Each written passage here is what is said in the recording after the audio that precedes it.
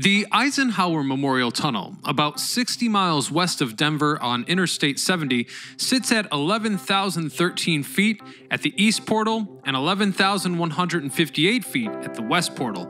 The tunnel traverses through the Continental Divide at an average elevation of 11,112 feet. When initially opened in the 1970s, the tunnel was not only the highest vehicle tunnel in the US, but it was also the highest in the world. This facility lies entirely within the Arapahoe National Forest and is divided by two counties, Clear Creek County at the east portal and Summit County at the west portal. The tunnel and the Continental Divide also separates two watersheds, the Clear Creek watershed on the east and the Straight Creek watershed to the west. And it's these unusual elements that make the Eisenhower Tunnel projects one of the most ambitious undertakings of Colorado's history. So join me as we discover the highest vehicle tunnel in America. I'm your host Ryan Socash, and you're watching It's History. Before the construction of the tunnels and Interstate 70, vehicles crossed the Continental Divide by driving over Loveland Pass, 11,922 feet on Highway 6, a winding, two-laned highway that could take more than an hour to navigate. In 1956, President Dwight D. Eisenhower signed the Federal Aid Highway Act, which authorized the federally funded construction of an interstate highway system in the United States. The original highway planners had no intention of constructing an interstate through the formidable Colorado Rockies, which many believed would be too expensive and too complicated. However, Colorado Governor Edwin C. or Big Ed Johnson and members of the state's congressional delegation lobbied federal officials to extend Interstate 70 through the Rocky Mountains.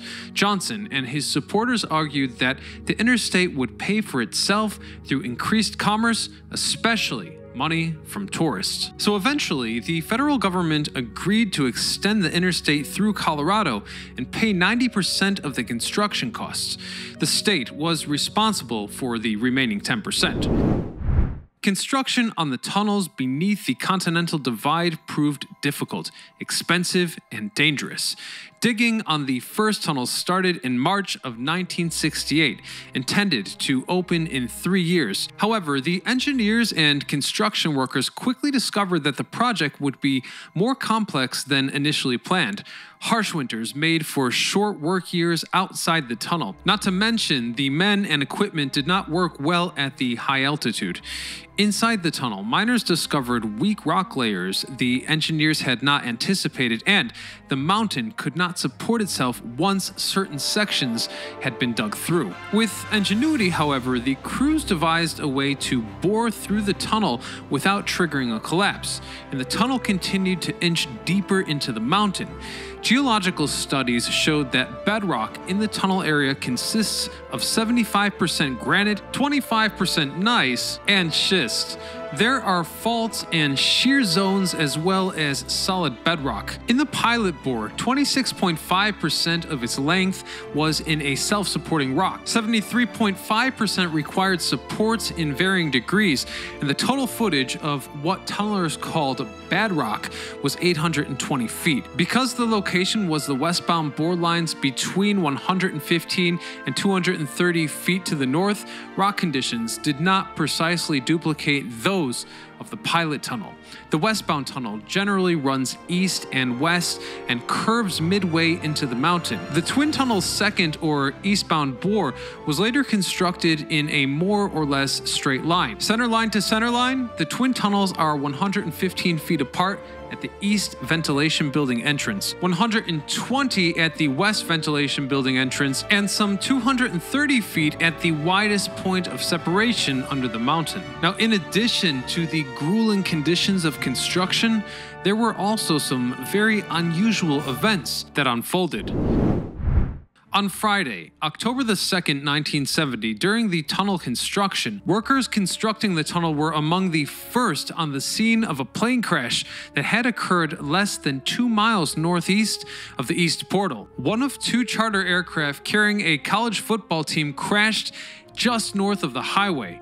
Of the 40 passengers and crew on board, only 9 survived.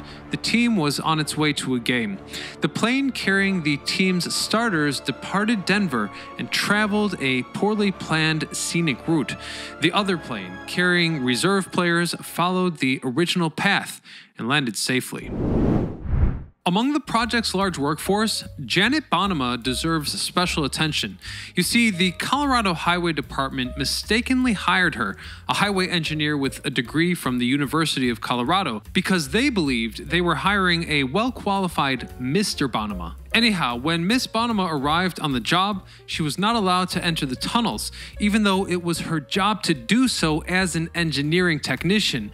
She was kept outside the tunnels and at a desk because construction workers believed having a woman in the tunnels would jinx the worksite. This taboo concern was so widely accepted that on the day Bonema finally entered the tunnels, surrounded by reporters, most of the work crew actually walked out of the tunnel, some of whom never returned to their job.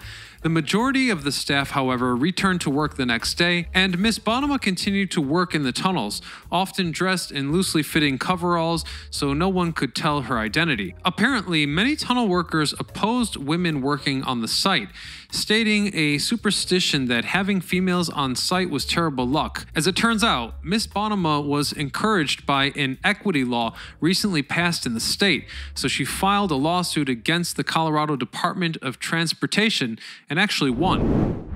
After 5 years of construction, the first tunnel opened for highway traffic on March the 8th, 1973. The eastbound tunnel opened for traffic 6 years later, on December the 21st, 1979. When it opened, the Eisenhower Johnson Memorial Tunnel was the highest mountain tunnel in the world. It should be noted that several train tunnels in Asia have since surpassed it, but it does remain the highest vehicle tunnel in the world and the highest point in the U.S. interstate highway system. Ultimately, this project went far over budget, totaling more than $257 million by the time both tunnels were finished, with historians pointing out that this amount was equal to the original estimate of the entire stretch of Interstate 70 from Denver to the Utah state line. More than 1,000 men and women worked 6 days a week, year-round, to complete the tunnels. Despite safety precautions, 3 people lost their lives constructing the first bore of the tunnel and 4 on the second. Many others suffered amputations, surgeries, and various other work-related injuries. However, compared to the roadways of the past, the tunnels themselves are phenomenally safe. Not a single death in 40 years of operation. This is partly because the facility and its staff are evolving to keep pace with increased traffic demand and vehicle risks. For example, the tunnels have their own war room, where staff monitors toxic gas and car exhausts, like carbon monoxide, which is crucial as these gases can accumulate quickly within a tunnel. Therefore, tunnel air is circulated through ducts stashed above the road. These ducts are nearly as tall and wide as the road itself. On opening day, a ceremony was held inside the tunnel's east portal in freezing conditions with occasional flurries. Members of the Eisenhower family had been invited but did not attend. Governor Love called the tunnel, quote, a tremendous accomplishment for Colorado. But you'll never believe what happened to the first person who drove through the tunnel. You see, they received a summons for trespassing. The historic moment occurred in late 1972 when a driver who had been drinking decided that he, not Governor Love, should have the honor of being the first person to drive through the tunnel. So he zoomed past a sign that prohibited traffic and then passed through a foot deep of mining muck or mud. When he emerged, his car was covered in silt. The judge dismissed the charge because the signs prohibiting traffic at the tunnel entrance weren't adequate. Now, from the outside, face to face, the ventilation buildings stand at a distance of 8,941 feet from one another. Of this distance, there are 7,789 feet of rock tunneling, 1,152 feet of ventilation/portal structures, and cut and cover sections at the east and west ends, meaning that there is far more to these tunnels, or complex even, than meets the eye. In fact, while the Eisenhower Tunnel was primarily intended as a transportation tunnel, it also served as a water tunnel for water diversions from the western side of the Continental Divide to the eastern side. Water from the Straight Creek watershed and the seepage entering the tunnel is discharged into Clear Creek for use by a local brewing company. Typically, the tunnel delivers over 300 acre-feet of water per year. The tunnels are complex to run. In the multi-story portals on both ends of the tunnel, about 40 employees who work shifts at all hours run utilities that include the ventilation system, a wastewater treatment plant, and minor electrical substations. This, of course, is to power the 28 gargantuan intake and exhaust fans. In the control room, which has a mix of modern and, let's say, Apollo-era equipment, employees monitor live video feeds of the tunnels and crucial points along the I-70 mountain corridor for any trouble. The fire crews stand by and are ready to respond in any emergency situation. These firefighters have been aided by a $22 million in-tunnel fire suspension system installed back in 2015, basically adding sprinklers. The giant fans also help clear the air quickly during a tunnel fire. The tunnel is staffed 24 hours a day, 365 days a year to provide a safe and adequate service to the motoring public. Now, believe it or not, at one time, a tram car was suspended from the wall. This was a gasoline-powered unit that could travel through the length of the tunnel, carrying an attendant. An emergency power system is also in place to use as an emergency backup in case the commercial source of electricity is ever interrupted. Now, although the Eisenhower Tunnel has modern equipment, the old systems are beginning to decline from wear and tear. Just as the building of the Eisenhower Tunnel required ingenuity, CDOT now faces a modern challenge. 48 years after the first tunnel bore opened, some emerging repairs are needed, including replacing the leaky main water lines beneath the roadway's pavement, which will most certainly require a creative, if not expensive, solution. Beyond that, there are 3 places of particular concern where groundwater is seeping through the porous concrete membrane that lines the tunnel. Pipes are set up on the wall to funnel the water into a drainage system, but it sometimes pools and freezes in the corridor. Or perhaps even more concerning is that some water actually flows down into the vehicle tunnels, staining the wall panels, to the point that it's pushed some panels outwards by several inches during freezing conditions. Luckily, one near-term project on the repair list calls for injecting grout to fill voids into the fractured rock and soil around the tunnel. It's also agreed to build a bike path along the interstate pass. The work and sacrifice of these men and women made commuting from the Front Range to the western slope much more accessible and helped increase access to the high country.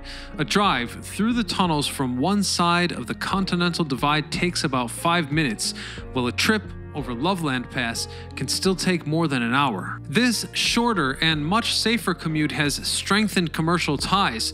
It's boosted the economy of many mountain towns and just beckons skiers, snowboarders, and anyone wishing to visit or live in the Colorado Rocky Mountains. And I think this is a beautiful notion, as tourism was upon one of the official justifications of building what was once the highest tunnel in the world. Now, if you love tunnels, I've got great news for you, as we have an entire playlist dedicated to that topic. And for our channel members, those of you who generously clicked join, I just visited the longest narrow gauge train tunnel in all of Europe. And with that, this is Ryan Socash signing off.